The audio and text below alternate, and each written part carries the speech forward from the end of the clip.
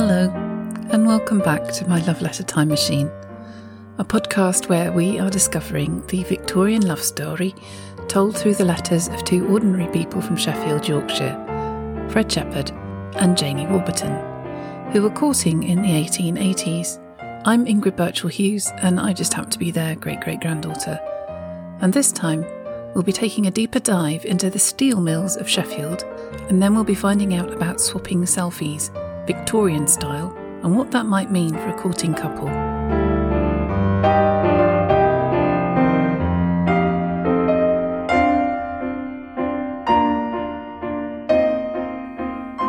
After that lovely seaside rendezvous in August 1879, when Jane came to visit Fred at Bridlington, Fred sadly had to come home, as he wrote, "We could not stay any longer on account of the funds." Fred had wondered how long they might be staying, as he noted the food was rather luxurious and must have been costing a lot, but seemed neither to know or to be in any position of control. So I've always assumed that this was being paid for by his company. When I went to the Sheffield archives, I was hoping to find some of the old Brown, Bailey and Dixon Steelworks paperwork, and among other things, uncover how they paid for staff holidays, perhaps find some of it in Fred's handwriting, seeing as he was a clerk and responsible for making up the wages.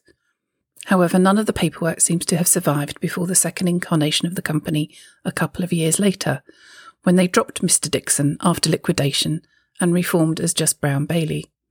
It's entirely possible that all that has survived from that time are the few company letterheads Fred used to write to Janie. I did, however, find out more about that transition period of the works and how it directly impacted on Fred and Jane, and we'll be having a closer look at that when we get to the part of the story that occurs in the summer of 1881. But back to Fred's diary and the late summer of 1879.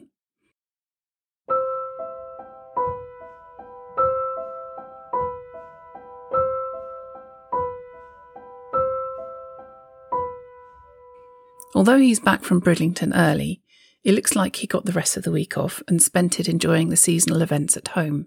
The entries are short, and the first is probably one of the more frustrating to read in terms of imparting minimum information. Wednesday, August the 27th. Handsworth Flower Show. Saw Janie, went for a short walk with her. Had a dance in the tent with Ginny Reckless and Emma Hill. It had been raining nearly all day, consequently the flower show is a failure. I was almost assaulted coming home. Fred danced with Janie's cousin, Ginny Reckless, and another girl, but not Jane herself. And the small matter of almost being assaulted coming home. Was it a fumbled mugging? Did Fred cross the path of a drunken angry man? And then he writes, Thursday, August the 28th, went to a dancing at the Cross Keys. Saturday, August the 30th, went to Sheffield with Tom Hughes and Kelsey. First tasted Australian ale. After 12 when I got back. Shall not go with them again. So I'm assuming from this Fred is blaming his work colleagues for encouraging him to stay out too late, rather than it being the fault of the Australian ale. Tuesday, September the 2nd. Went with Willie Rennie and Harry Henderson round our works. They were much astonished. I'm not surprised they were astonished. The Brown, Bailey and Dixon site was vast, sited on Leeds Road, Attercliffe on the east side of the city, covering an area of 25 acres, which is about 10 hectares or very roughly about the size of 15 football pitches. It was only after I went to the archives that I properly understood that Brown, Bailey and Dixon had been in the vanguard of metallurgical development.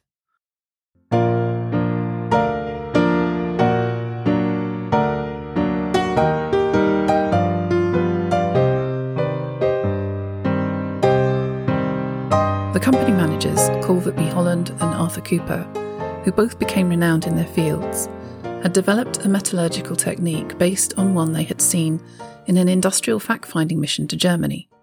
They introduced this and other site management modifications to move towards a more efficient commercial production of Bessemer steel. They ensured that the factory was laid out on the modern plan of taking in raw goods from the railway siding at one end and sending it out in finished at the other. 1879 saw Brown, Bailey and Dixon make a record output of railway rails and was the first firm to start production of roll-grooved tramrails. By the following year, they had increased throughput and were making an average of 422 tonnes of basic steel in a week. Fred's aforementioned drinking buddy, Tommy Hughes, was responsible for the quality of the steel on the foundry floor and was able to judge by eye if the proportions were incorrect. This was done by breaking up the pig iron and examining the broken pieces to gauge the quality.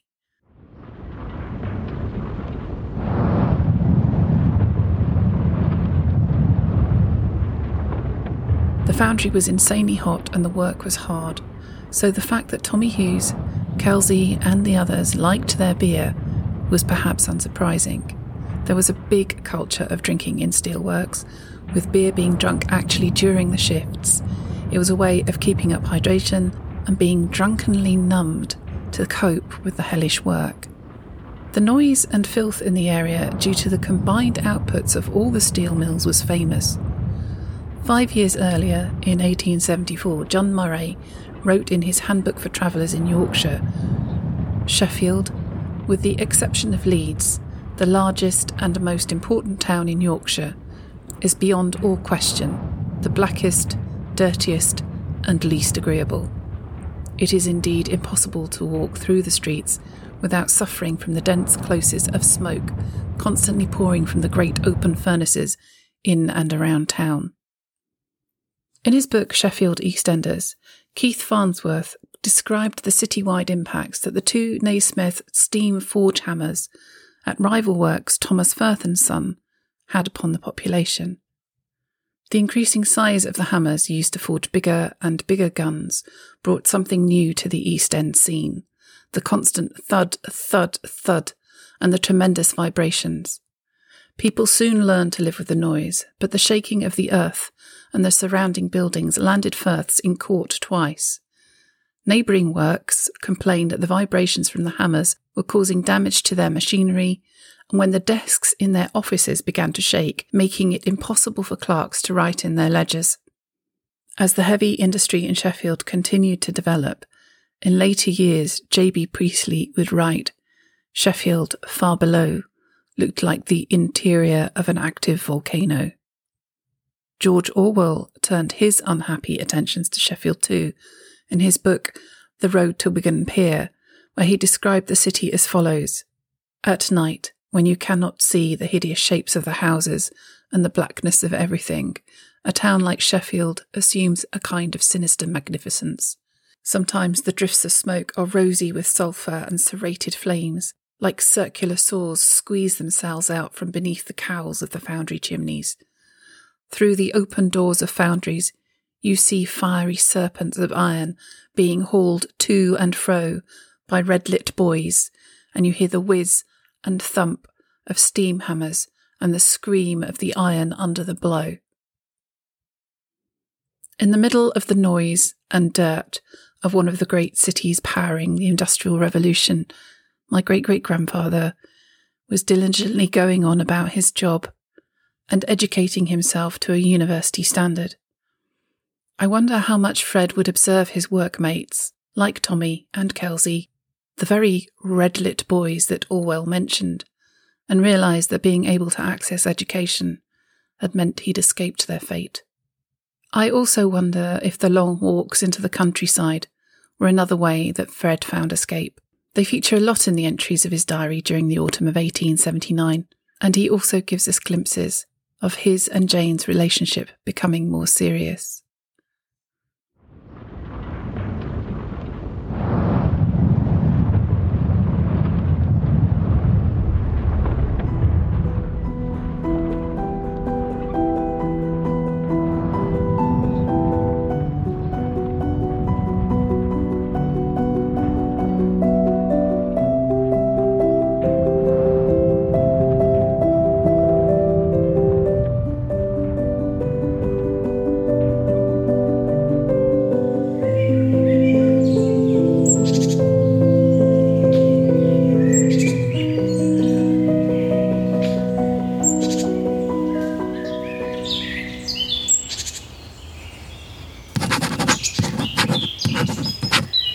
Wednesday, September the 3rd. Should have gone to Sheffield to pay my club money, but had not any money to do so.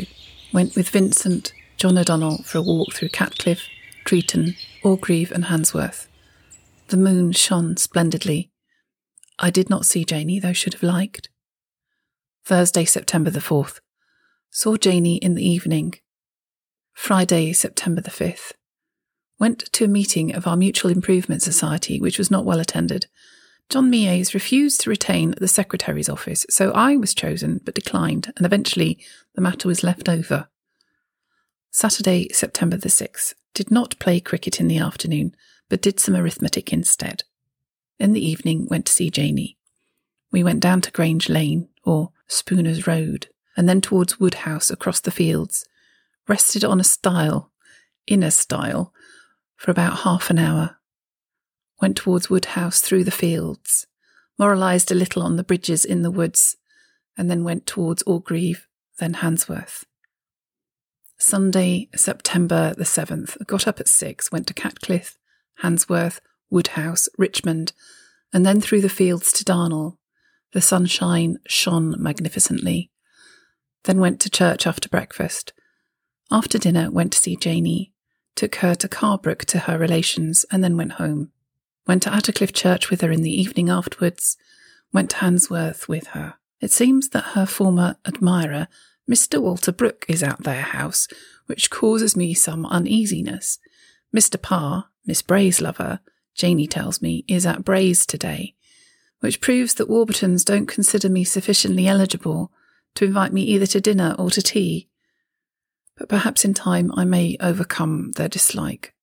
Monday, September the 8th. Went to the baths at 6 p.m. When I got home, I found my sister, Louisa, and my sister-in-law, Jane, so went out at 9 for a walk, saw Rennie, had a walk with him. He is going to the classes at Carbrook Board School.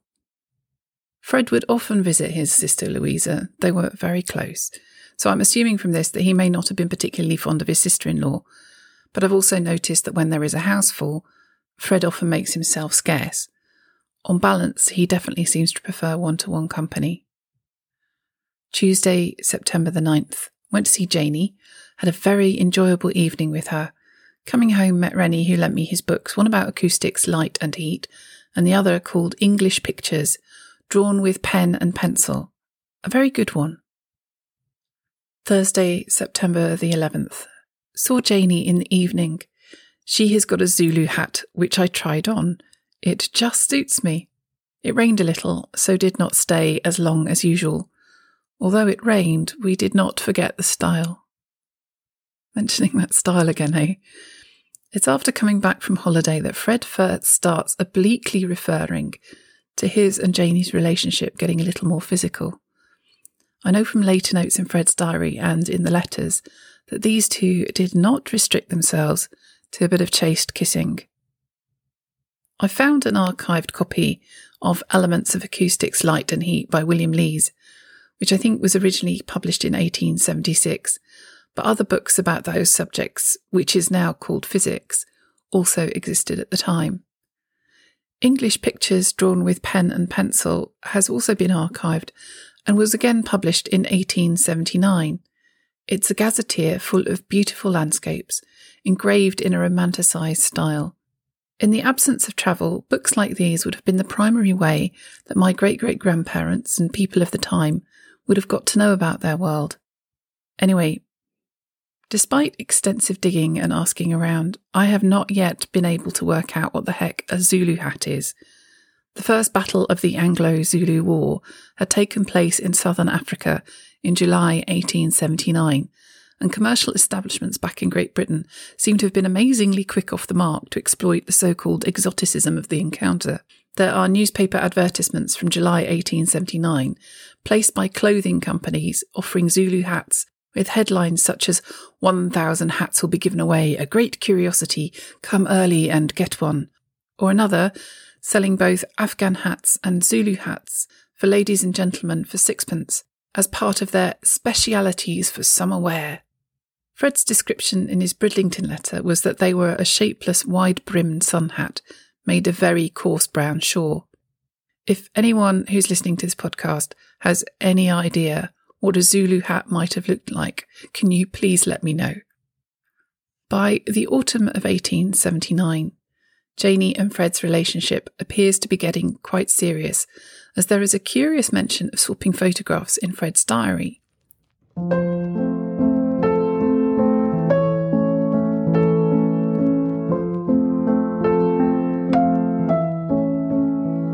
During September 1879, he pays one of his regular visits to his friends, brother and sister, Fred and Amy Johnson.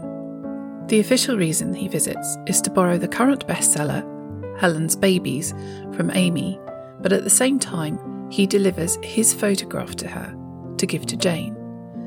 Amy already has Jane's photograph ready to give to him, which she does, and Fred records that he was obliged. Some setting up has gone on here. Now, Fred and Jane have already swapped photos before, back in February, when they decided to split up for a while. It was a parting act, giving each other a keepsake. This time, Fred and Jane have deliberately arranged to go to the trouble of getting Amy Johnson to deliver their photographs. Is this a public signal that they are officially courting? They now have a witness that they have exchanged their likenesses. No letters exchanged from this stage of their courtship has survived, but Fred's recollections for September in 1879 show that they saw plenty of each other, gave each other gifts, shared books, went to the theatre, and on one occasion endured the same sermon twice. Sunday, September the 14th. Was out by 7 a.m, went for a walk, went to Attercliffe Church in the morning. In the afternoon, went with Fred Johnson for a walk to Handsworth. Saw Janie, went in with her. There was no one in but her. Did not stay long. In the evening, went with Janie to Darnall Church. There, instead of Mr. Littlewood the vicar, was our curate, Mr. Bowen, preaching the preached, the very sermon he had preached at our church the previous Sunday evening, so had to make the best of it. Once was bad enough even then, it would seem. The last 2 weeks of September 1879 in Fred's diary, the entries are perfunctory and frustrating. I have this window on their world, but the glass is misted over. In this period of 12 days, Fred and Jane see each other 10 of them. Events, rather than the words, point to two young people who are besotted with each other. And while it is hard to see Jane's character through Fred's eyes, their differences are rather marked. Fred lends her stories, buys her prayer books. Jane herself goes in for flower shows, shopping, and buys Fred a smoking cap, which I find both hysterical and rather enchanting. Thursday, September the 18th, 1879. Ted was coming up for a walk but had the diarrhoea, so did not turn up. Fred came up to show me that he had got a second-class certificate in scripture knowledge. We went for a walk. Saw Janie. Had a few words with her. She soon found out that I had been smoking. When we came back, we overtook Amy Johnson and Lucy Craven. We went a short way with them. Amy's always talking about my spending my money instead of saving it, as though a fellow was going to get married straight off. Went to the baths, swam 16 lengths, which equals 1,168 yards. Friday, September the 19th. Went with Janie to the theatre to see Our Boys. She did not go home to Handsworth, but stayed at Darnall. Saturday, September the 20th. Went for a walk in the woods in the afternoon, but the keeper came and turned me out. In the evening, saw Janie, went up at 7:30, but had to wait until 8 for her. Lent her the book my sister lent me, Love, Courtship and Marriage. Saturday, the 21st. John Mies, John Henry Chambers, Robert Maltby and myself went to Treeton Church. When we got there, we found it closed for repairs. Went to Brimsworth, called in at the Angel and had some rum and milk, which I think does not agree with me, for I had a headache in the evening. Thursday, September the 23rd. Was working until 8 p.m. Went up to Handsworth, saw Janie. Went to Woodhouse Mill with John Warburton. Saw Janie when we got back. Janie said she couldn't see me tomorrow as agreed. Monday, September the 29th. Saw Janie at Darnall. She had been to Sheffield with Ginny Reckless. She gave me a smoking cap. A very nice one. We went through the little wood and rested on the two bridges.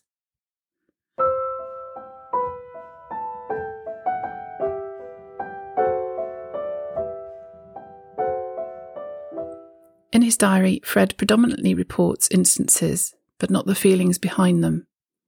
I note that he went for a walk with John Warburton, Jane's brother. This must surely show some thawing of the family's attitude to Fred. Amy Johnson's unwelcome remarks about his spending seem to be linked with the seriousness of his relationship with Jane. He's obviously not wanting to rush things. However, Fred is thinking about getting married. He's had a conversation with his sister, which has resulted in Louisa lending him a book to lend to Jane. What conversations have taken place where Fred feels this is an appropriate course of action? Whatever they were, we are now at a place in their relationship where they are making their courtship public and seeking the advice of his family.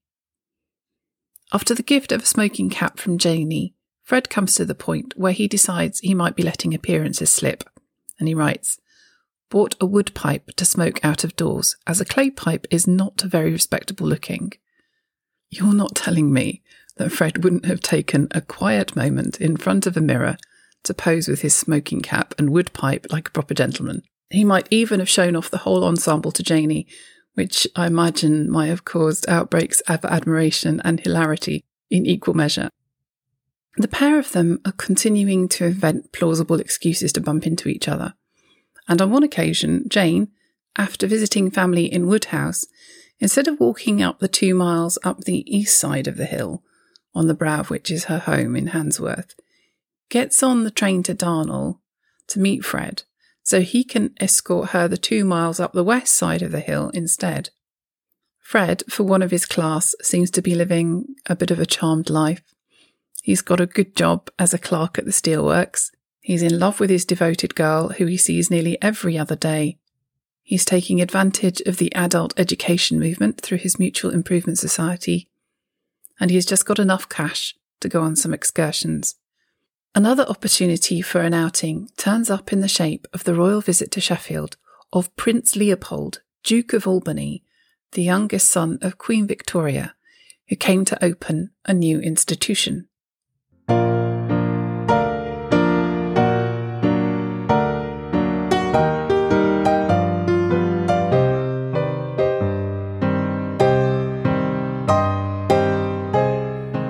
The steel mills didn't just bring industry to Sheffield, they brought the chance for improvement with them as well.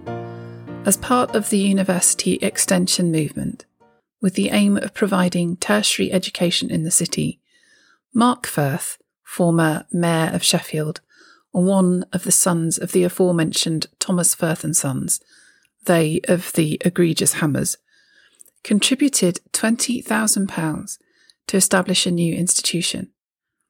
On Monday, the 20th of October 1879, a local public holiday was declared on account of the royal visit and the opening of the new college, which would in later years become Sheffield University. It's rather delightful when a bit of recorded history pops up in Fred's diary or the letters. Fred was our man in the crowd here, and he went up to see Prince Leopold's train arrive and joined the throng at Sheffield Station. Fred got to see him and noted, "He is very nice looking." He also wrote, "Prince Leopold opens Firth College today, and in consequence there is a general holiday. A party of us walked to Baslow. It rained a little, or else it would have been pleasant. We got to see Chatsworth House. It was after 11 p.m. when I got home." I looked on the map to see how long it takes to walk from Darnall to Chatsworth. It's 18.5 miles, approximately 5 hours each way. I found out that there were 2 different omnibus companies running a service to Baslow for 2 shillings and 6pence for the return journey. However, Fred and his friends feel that their only option is to walk, which perhaps puts into context how much pressure there is on each shilling. By contrast, Jane's mother, Maria, when she was a young girl, took a similar trip with her just-married sister and new brother-in-law to Chatsworth with family and friends, in carriages. I think this particular detail, more than any other, has shown me the contrast in social standing between Fred and Jane. However, a lowly clerk may look at a prince. We'll leave it there for now. Thank you for listening to my Love Letter Time Machine. Next time, we'll be decoding the secrets in Fred's diary that he wrote in shorthand, and then we'll be cheering him on as he and his football team take on Aston Villa.